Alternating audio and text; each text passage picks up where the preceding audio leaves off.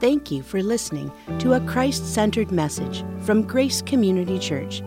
We are committed to proclaiming the authority of God's Word without apology and trust that you will receive encouragement as we study today's passage together. Good morning, church. Would you go with me in your copy of the Scriptures to Psalm 67? This morning, we're going to look at Psalm 67. I invite you to go there with me in your Bibles. We are including this message in our series, 5 Distinctives at Grace. This is a series that we return to often because we want to always keep before our church the main things, the core essential truths about who we are and what we believe. These are things that mark us as a body of believers and cause us to be set apart, to be distinct from the world.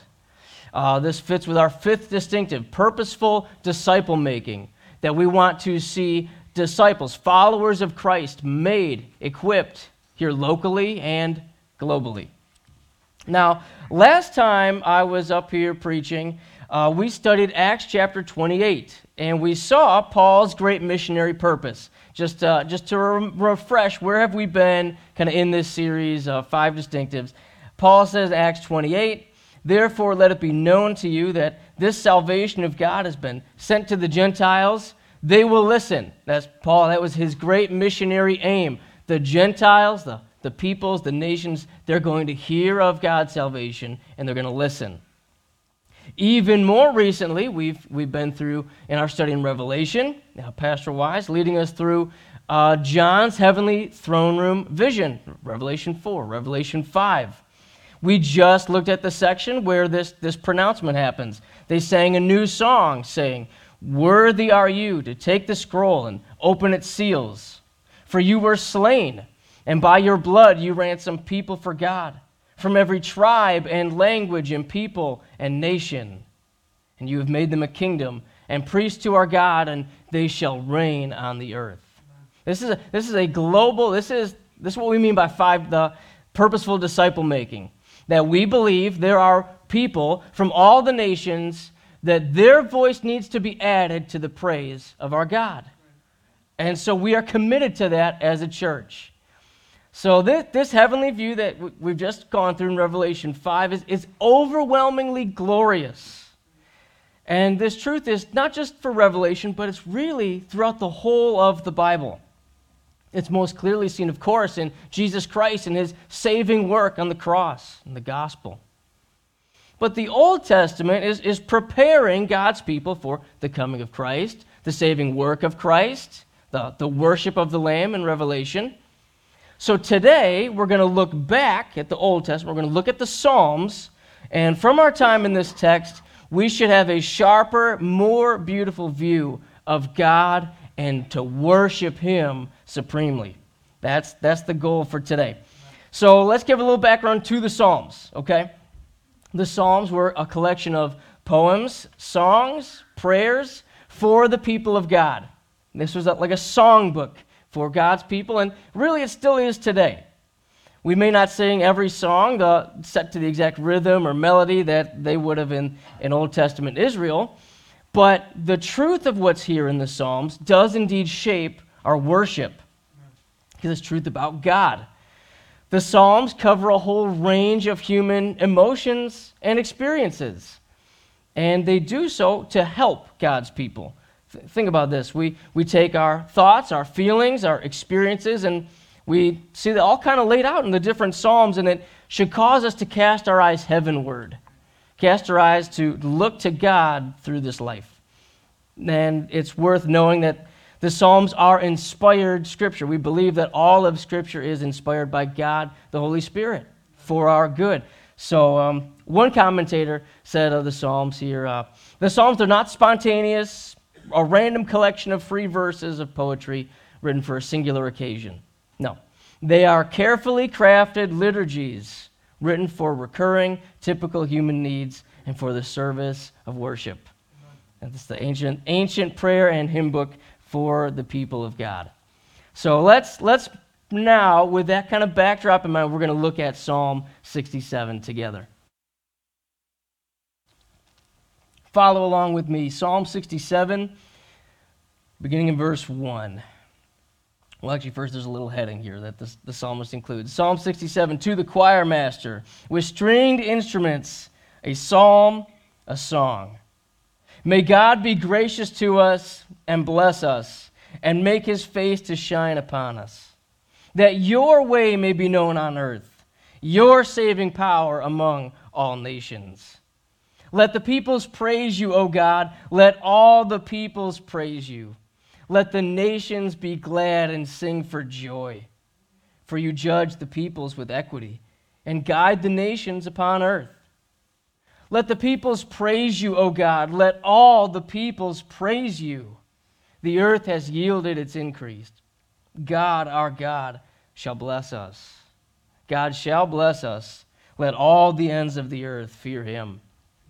Let's pray as we prepare now to look at this psalm. Father in heaven, Lord, we just take this psalm and we offer it as worship to you this morning. We want to praise you, and we pray that all the nations would praise you.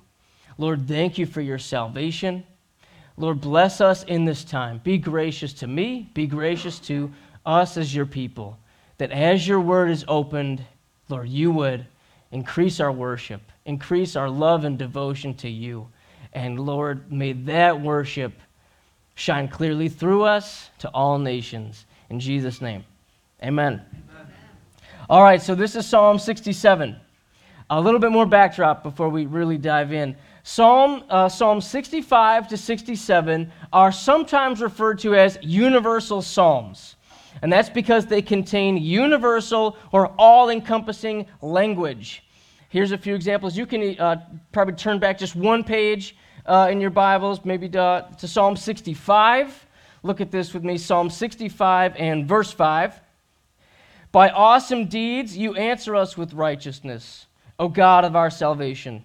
Here's the universal language. The hope of all the ends of the earth and of the farthest seas. Now turn back into the page, look at Psalm 66, verse 1.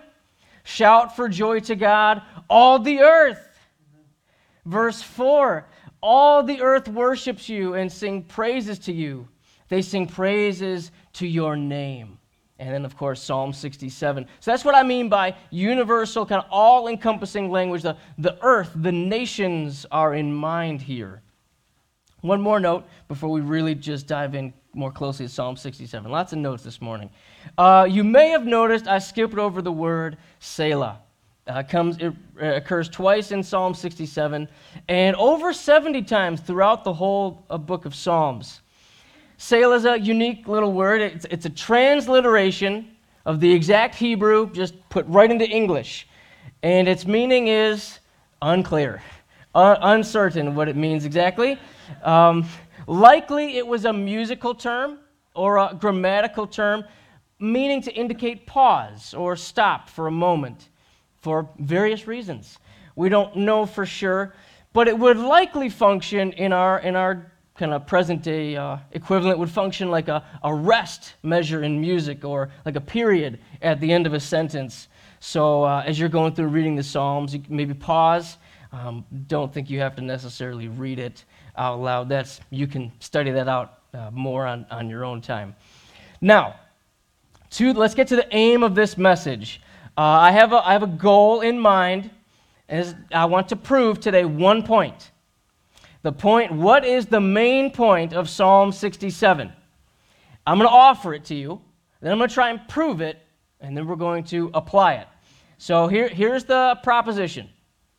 The more exalted our view of God, the more expansive our aim will be in global missions. That's what I believe is the main point in this psalm. And my aim in the next few minutes, hopefully few minutes, is to prove that point, and if it's indeed proved, then how do we apply it? So the more exalted, the higher we view God, the more expansive our aim should be in global missions. So let's see if we can unpack this together.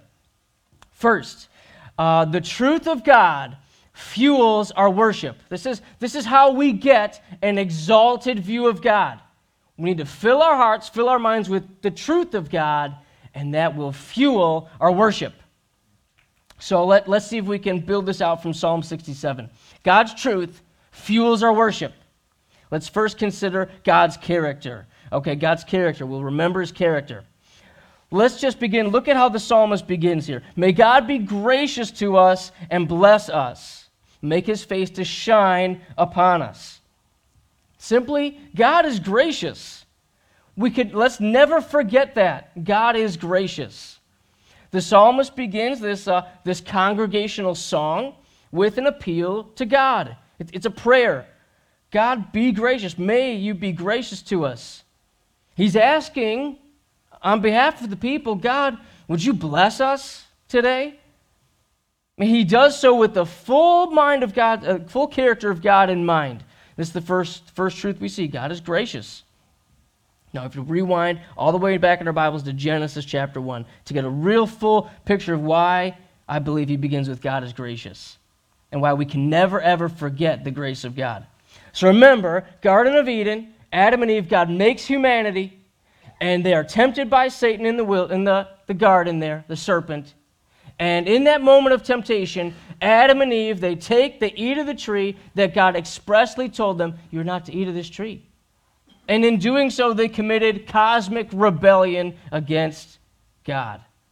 And cosmic rebellion deserves justice, deserves judgment. The penalty for sin is death. And yet God, in his grace, he did not immediately obliterate Adam and Eve, though he could have been just to do so. He leaves them alive. And in fact, he doesn't just leave them alive, he takes an animal and covers their nakedness, their shame, providing a picture, even all the way back in Genesis 1-2, there's going to be a time when someone will die that our sin might be covered. They're anticipating this. So the grace of God was fully known. That was part of the fabric, the DNA of God's people in Israel, the Old Testament. They knew God is gracious. And here the psalmist is simply crying out in a worshipful way, God, be gracious to me. God, would you be gracious to us? Would you give favor to your covenant people? The Lord made a promise to his people, a commitment to be with his people as Abraham, and we're going to look at that in just a moment. When God makes a covenant, he never goes back on it or breaks it. So God, he just is remembering God's gracious character. Well, what do we mean by grace? We mean the undeserved favor of God. The positive, favorable, loving disposition of God toward us. It's his mercy. That God doesn't treat us the way our sins deserve, but instead, by his grace, he lovingly transforms us. God is gracious. And we also see here that God loves to bless his people. He says, be gracious and bless us. So here's where some of these Old Testament themes that by the time they're building this song book, they would be familiar with. They'd be familiar with God's grace. We would consider Genesis chapter 12, when God takes Abram and says, I'm going to bless you and make a people for you out of your offspring. God blesses Abraham in Genesis 12. He says, the Lord said to Abram, go from your country and to your kindred, to your father's house, to the land I will show you. I will make you a great nation. I will bless you and make your name great so that you will be a blessing. I will bless those who bless you, and him who dishonors you I will curse. You might want to underline this phrase here at the end. And in you all the families of the earth shall be blessed. Amen. So think about this for a moment. Israel, the Old Testament Israel, they would have remembered God planned, set us apart as a people to bless us, to be favorable to us, not because we deserve it, but so that the blessing of God would be shared to all the families of the earth. Now, spoiler alert here, Paul would later take this same section, Genesis 12, and apply it to Jesus Christ in Romans 4. That he would say that through Jesus Christ, all the nations, all the families of the earth will be blessed, because in Jesus Christ can be found salvation and forgiveness of sins. Now, Israel, they didn't know all the realization of that yet, but they anticipated it. So they're recognizing God loves to bless his people. And maybe you recognize this, that this verse 1, God bless us, make his face to shine upon us, is also a reference to the blessing of Aaron in Numbers chapter 6. The Lord spoke to Moses, saying, speak to Aaron and his sons, saying, thus you shall bless the people of Israel. You shall say to them, verse 24, number 6, the Lord bless you and keep you. The Lord make his face to shine upon you and be gracious to you. The Lord lift up his countenance upon you and give you peace. So shall they put my name upon the people of Israel, and I will bless them. So these Old Testament references are significant for a few reasons. First, they're serving to remind, so by the time they're singing this in Psalm 67, they are reminding themselves, they're reminding the congregation of God's character and his faithfulness in the past. And this also would serve for the people to remember to approach God on his terms, who God is. In effect, they're singing, they're remembering, God, this is who you are. This is how you've revealed yourself to us. And because of this, we sing praise to you. We worship you. God is absolutely glorious and holy. That's what this little phrase at the end, to make his face to shine upon us. Literally, this word shine means a blazing, bright, burning fire. It's the brightness of his glory. And also it's the smile of his countenance, that God's grace, he would smile upon us, look upon his people in a favorable, loving way. It is indicating of God's holiness, his glory, and his loving kindness. Remember when Moses came down from the mountain, he was with the Lord on the mountain, receiving the 10 Commandments. Exodus 34, Moses comes down, and his face was shining because he had been with God. And the people said, whoa, too bright, man, put a cover up. Yikes, we're not ready for that. That's the Old Testament. They were anticipating it, but they didn't realize it fully, what all was going on. This is representative of God's glory. This part of the psalm recognizes God's beauty and his glory, and it also reminds us to rest in God's loving, gracious presence. We're reminded of God's character. This also, we're going to think about worship in light of this psalm. We're to remember God's purposes and salvation. So look at this. There's a purpose clause here. So you have verse 1, God, you're glorious, you're gracious, God bless us. Why? Well, verse 2 says it, that your way may be known on earth, your saving power among all nations. So what do we do with this? There's a purpose for this blessing from God. It's that God bless us so that your way would be known on earth. The psalmist is asking for God's blessing, not for the sake of the blessing itself, but for the greater renown of God's name in the earth. Amen. Is that how we think about blessings? And when we come before the Lord in prayer, he loves to hear our prayers. He loves to hear our needs, and we are taught by Christ himself, come to the Father. What do you need? He'll be gracious to hear us. But even this psalm reminds us that every blessing that God gives us is not to just hide the blessing. It's also used to show and shine forth God's grace. So he says, God, would your way be known on earth?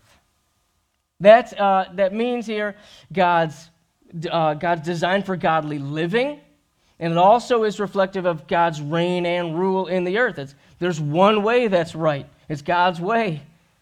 This should cause us to remember Psalm 1, and you might just want to write that down in your notes, look back at it. Just for sake of time, we better not get into another psalm, so jot that down, read it this afternoon before the Super Bowl, Psalm 1, okay? God's way is the blessed way, and I'll leave you to search that out. So this way, this word also reflects God's power or rule. The psalmist is asking God that he would carry out his sovereign dominion in all the earth.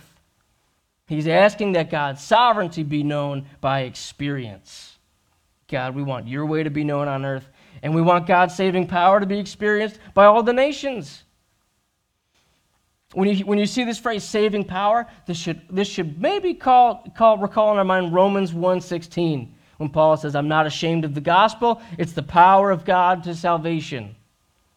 So here the psalmist is worshiping God, worshiping the one true and living God, because he is a God, the only God who saves. Amen. There's none like him. There's no one else with the power to save. If we have been saved by God, if you have experienced God's grace and his saving power in the Lord Jesus Christ, then we have, hear me, we have the greatest reason to worship. Amen. I've been saved. God has added me to his people. God saved a whole people for himself, that they might worship him and serve him with joy forever. This is worship of God, and this is truth. And doesn't this just fuel our worship as we're looking at this text? This is what God's truth does for us. It fuels our worship. God had always intended Old Testament Israel to be a light for the Gentiles among the nations. Israel's worship of the Lord was both exclusive and invitational at the same time. Here's what I mean by that. Israel was to worship the one true God. That's the Lord. Exodus 20, 2 and 3. I am the Lord your God, who brought you out of the land of Egypt, out of the house of slavery. You shall have no other gods before me. The worship of God is exclusive. But Israel, because of their wholehearted, exclusive worship to the Lord, they were to be a shining example of God's grace to the nations, of the salvation of God. And this is what the Lord says of Israel in Isaiah 49. He says, is it too light a thing that you should be my servant to raise up the tribes of Jacob and to bring back the preserved of Israel? I will make you as a light for the nations, that my salvation may reach the ends of the earth. Isaiah 49:6. So there's two things going on at the same time. Israel's to worship God alone. And in their worship of God alone, they were to be a clear beacon to there's one God who saves, and the nations need to know it. So that's their worship. Israel was to worship God in such a way that the nations, they should come and see the one true and living God. Okay, that's a lot. That's a lot here already. But in this text, Psalm 67, we should see now how the truth of God fuels our worship. This is how we have an exalted view of God. We fill our minds, we fill our hearts with his truth. Now, if I've made that case, let's follow to the second point here. If it's true, and I believe that it is, I believe we've seen this now, that the truth of God fuels our worship. That's an exalted view of God. Secondly, the worship of God focuses our mission.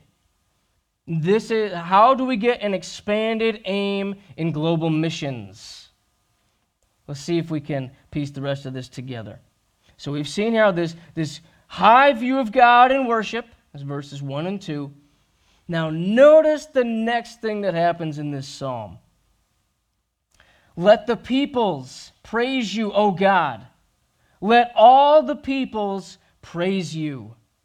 The range of missions is absolutely wide. Look at these, there's words that come all throughout this psalm. On earth, peoples, nations, ends of the earth. This indicates a wide range of influence. Now, words like these, this is so interesting as I was studying this.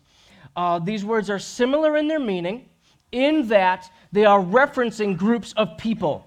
Groups, whether that's by language or by culture or by their geography. There's little nuances to the words here.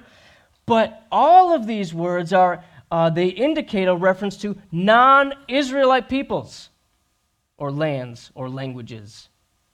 So what does that mean? It means that God was planning for the Gentiles to be included in his great salvation. And to that we should say, Amen. And we can say that because that's you and I, all of us, we're Gentiles. We're not in the category of Israel. And yet also we should feel a growing desire in our hearts for, yes, and what about those who have not yet heard of this God? It's that invitational range of missions. God was planning for the Gentiles to be included in his salvation. So this is why I would say the range of missions is wide, and the goal of missions is to worship the one true and living God. So here's why I would say that. Well, it's right here in the text. The peoples, nations, language groups, what are you supposed to do? Well, I'll tell you. The psalm says it. Praise you, O God. Let the peoples praise you. Let the nations be glad and sing for joy. Hey, didn't we just sing that? Let the nations be glad and sing for joy. For you judge the peoples with equity and guide the nations upon earth. And then it repeats again, let the peoples praise you, O God. So we've said it already. God, from the very beginning, planned to prepare to save a people from among all peoples, that they would be devoted to him, that they would worship him, and be totally satisfied in Christ. Now, there's some unique structure to this psalm, the poetic language here. This psalm kind of goes full circle. It begins kind of where it ends.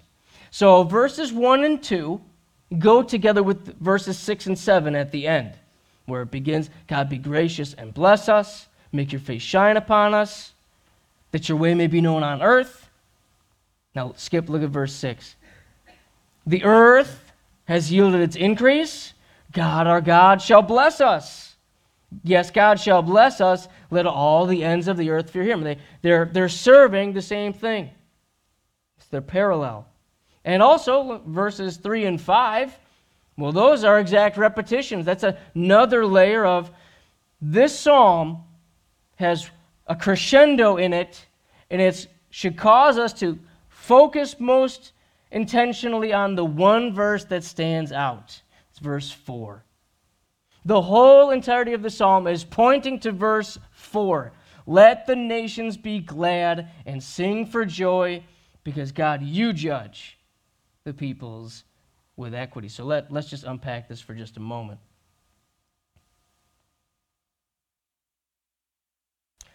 When the psalmist here says, let the nations be glad and sing for joy, this is worship of the highest degree.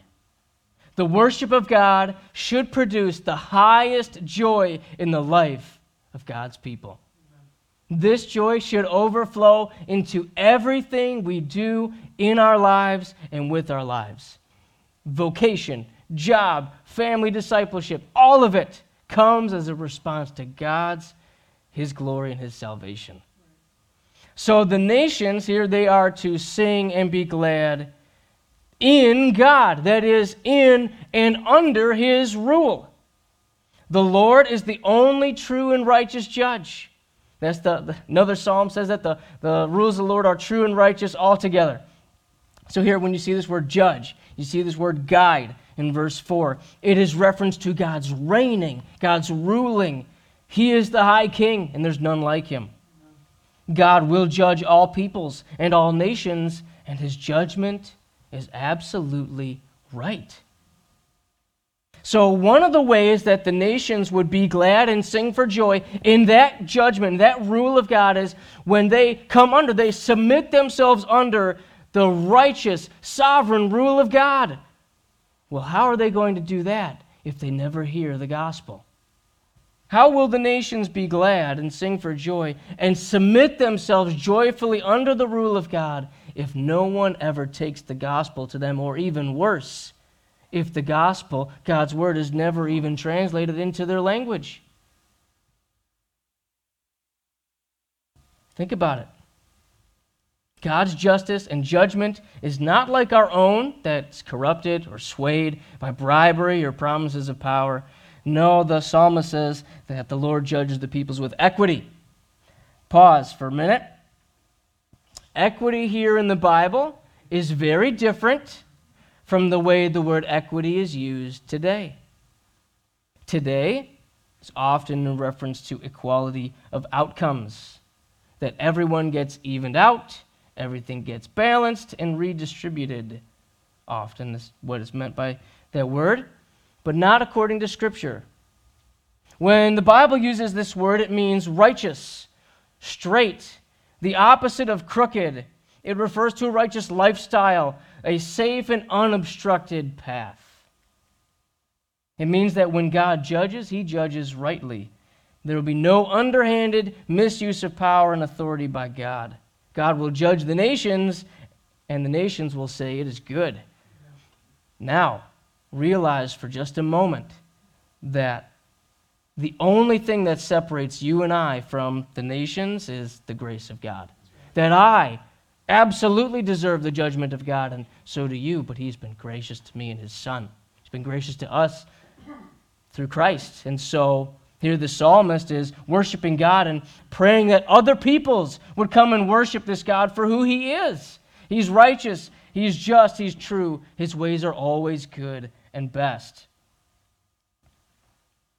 So let's now take a moment and let's recap where have we been. We've seen first how the truth of God fuels our worship, that we should have an exalted view of God in light of this text. And we also should now see that the worship of God focuses our mission.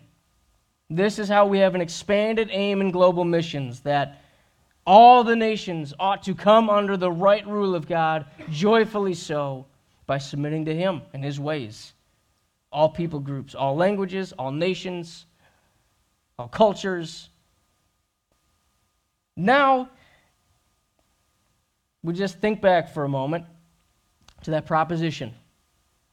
The more exalted our view in God, the more expanded our aim will be in global missions. And can we look at this text and say, yeah, I see that in the text. So now, in the time that remains, I want to apply this truth. And you'll see this number 3.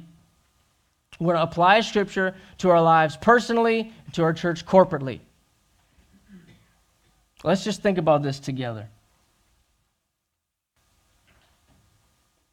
An exalted view of God leads to an expanded aim in global missions. Let's apply it. First, let's think about it as individuals. As an individual, does this psalm describe my view of worship, your view of worship? Here's where, let's do a little heart check. In light of this psalm, how's my worship? If perhaps you're here this morning and you're discouraged, downtrodden, going through a trial or difficulty, does this truth here in this psalm, does this warm our hearts to worship? It absolutely should. And I pray that even this morning that God would work that in our hearts, that our worship would be, our hearts would be warmed in light of who he is. Now, perhaps this morning you're here and you're not a worshiper of this God. This is the God who made you and created you to worship him. My prayer would be that God would open your heart and mind right now, that you would see this God for who he is and worship him alone, that you would turn to him in repentance and faith. So first, this truth should really mark our worship individually, first off. That's an application. Oh, by the way, there could be a dozen applications of this psalm. I think I picked out 3 or 4. So we'll note that at the outset here. So first, this should apply to us personally in our worship. Just describe our view of worship. Now, secondly, let's think about this psalm in light of our own nation for just a moment. Realize that our nation, the one we live in right now, needs this message of joy and judgment. It must be said that our nation, our culture has all but thrown away God, his word, and his righteousness, standard for truth and morality. We've traded it, as a culture at least, for what feels good, the idolization of self-expression, worship of pleasure or money or fill in, the murder of the preborn, fill in the blank. Now understand that this is all of our hearts without God's grace, that we all deserve God's judgment. This message is totally relevant for our nation today, that judgment is coming, and God's judgment is deserved. But now I must tell you about Jesus Christ. That Jesus Christ came into the world to save sinners like me and like you and amongst all the nations. And God the Father has appointed a day in which Jesus Christ will judge everyone of every nation, the living and the dead. And our only hope, our only way to true joy is to turn to Him, to surrender to His right rule, to trust in Him, give our lives to Him in worship, and serve Him wherever He wills. This is the good news that answers this judgment. That yes, we deserve God's judgment, but in Christ, the judgment that we deserve, He has borne it in our place in His body on the tree. Do you know Jesus Christ? This is why we would go to the nations and tell them a message of great joy, because there's one in whom they can find forgiveness of sins. John 5, Jesus says, "For the Father judges no one, but He has given all judgment to the Son, that they may honor the Son just as they honor the Father. Jesus Christ ought to be worshipped. Whoever does not honor the Son does not honor the Father who sent Him.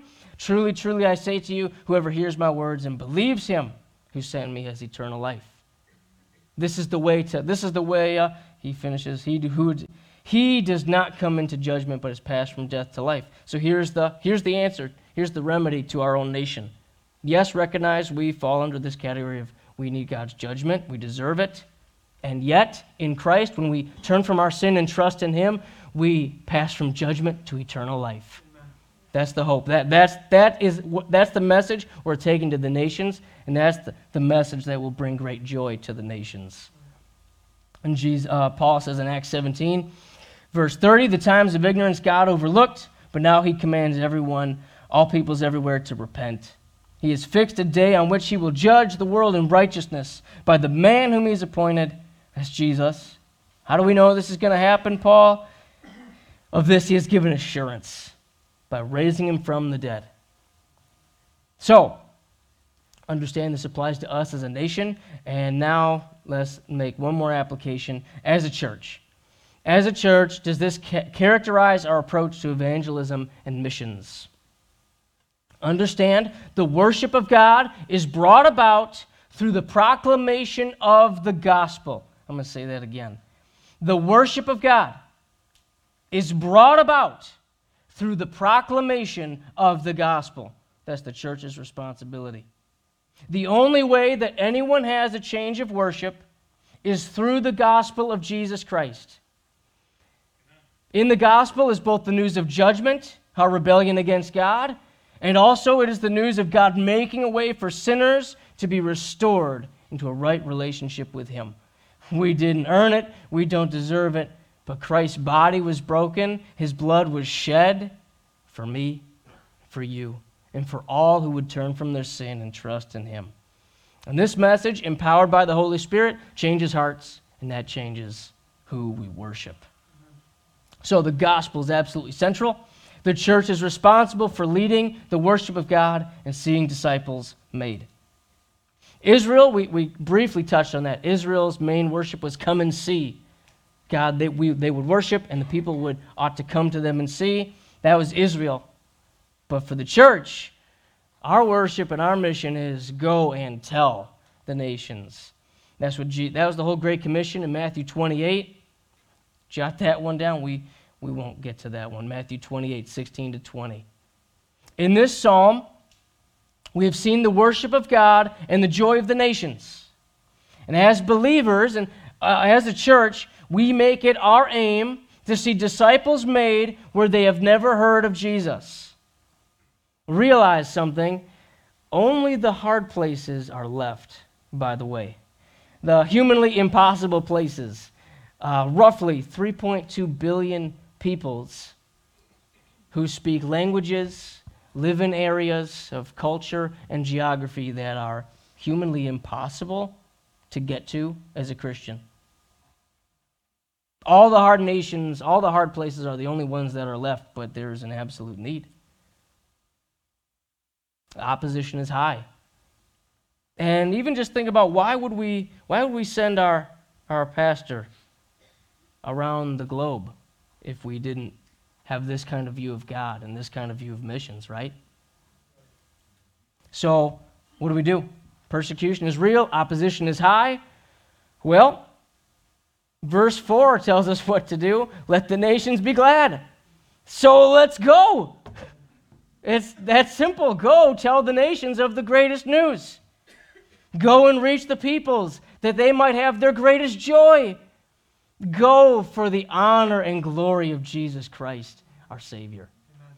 So we say, yes, I say go. As a church, we also send, we support, we will plant churches, we will send missionaries, we will send you, we'll send whoever will go because Jesus is worthy. And one more thing we need to note about this psalm. The Lord will bless his people, and his mission will be complete. Amen. Look at verse 6 and 7. So the psalmist ends with this refrain of God's blessing. But this time, it's in a different tense. He puts it in the past tense. He says the earth has yielded its increase. God, our God, shall bless us. He's using this past tense language to indicate that in the mind of the psalmist, this is guaranteed. Amen. So he ends with just let that statement sit and just sink in. Let all the ends of the earth fear him. It's a call to worship. It's a call to listen up, everyone. Revere, worship, pay homage to this God, the Lord, the one true and living God. He will be worshipped. So I can't think of a better place to end this message than with this. Now, it's very possible that Old Testament Israel, the psalmist may have had in mind, like is similar to other psalms of thanksgiving, an actual harvest. It was harvest time that God literally provided for them the food that they needed. Another season, the earth yields its increase. But at the same time, perhaps already is called to mind the spiritual language that Jesus uses in reference to harvest. A spiritual harvest of worshipers. Jesus says in Matthew 9, Jesus went throughout all the cities and villages, teaching in their synagogues, proclaiming the gospel of the kingdom, and healing every disease and affliction. When he saw the crowds, he had compassion on them. They were harassed and helpless, like sheep without a shepherd. He said to his disciples, "The harvest is plentiful, but the laborers are few. Go, therefore, pray earnestly to the Lord of the harvest to send out laborers into his harvest." So just think for a moment here as we close that when here the psalmist says the earth has yielded its increase, we can rest in the full confidence, and Jesus himself says that the harvest is plentiful. The earth is ready to be harvested, a harvest of worshipers, to worship our God. Amen. But we must go. As a church, we will go, we will give, we will send, and we must pray. We must pray. Jesus says, pray to the Lord of the harvest. Now, I want one more thing. One more thing. The next time we think about missions, the next time we think about our missionary partners, we publish their prayer needs regularly on those little sheets of paper. We pray regularly for our missionary partners. We reference and read and are mindful of the Great Commission regularly. The next time you see a missionary, a post, or their picture, or we read Matthew 28, I want Psalm 67 to be recalled in our minds. That when we think Great Commission, when we think purposeful disciple making, locally, globally, followers of Christ, I want us as a church, let this DNA, let this be our praise. Let the nations be glad and sing for joy. Let the peoples praise you, O God. Let all the peoples praise you. Let's let this truth meditate our hearts, and mark our aim and missions for our lifetime as a church and generations from now till all the nations worship our God. Amen? So, summary here, an exalted view of God leads to an expanded aim in global missions. The truth of God fuels our worship. The worship of God focuses our mission. And here, this is a truth like all Scripture. We must apply it to our lives personally and corporately today. So, in light of this message, in light of this text, Lord, here's a prayer. Lord, use me. You say, Lord, use us as a church to take the gospel to all nations by, let's pray about it, let's fill in some blanks. God, use us. Let's pray together. Father in heaven, Lord, seems like we've drank through a fire hydrant, the truth and the study of this psalm this morning. So Lord, would you take this truth and press it into our hearts in a way that we remember it, the way that we apply it, and God, above all things, let this text give us great worship, that we would worship you highly and exalted forever and ever. Lord, I pray that you would use us as a church to continue to be a Great Commission church, that you would use each and every one of us, every person here, that we would see lives transformed by the gospel through turning from sin and trusting in Christ today. And I pray that you would use every person, or use me, use us to take the gospel where it's never been heard before. And then, Lord, I pray as a church you would use us to strengthen every missionary partner that we have, that they put their hand to the plow, that they're working, laboring in the hardest places where persecution is great. God, strengthen them. Let the nations be glad and sing for joy through their labor in your harvest field today.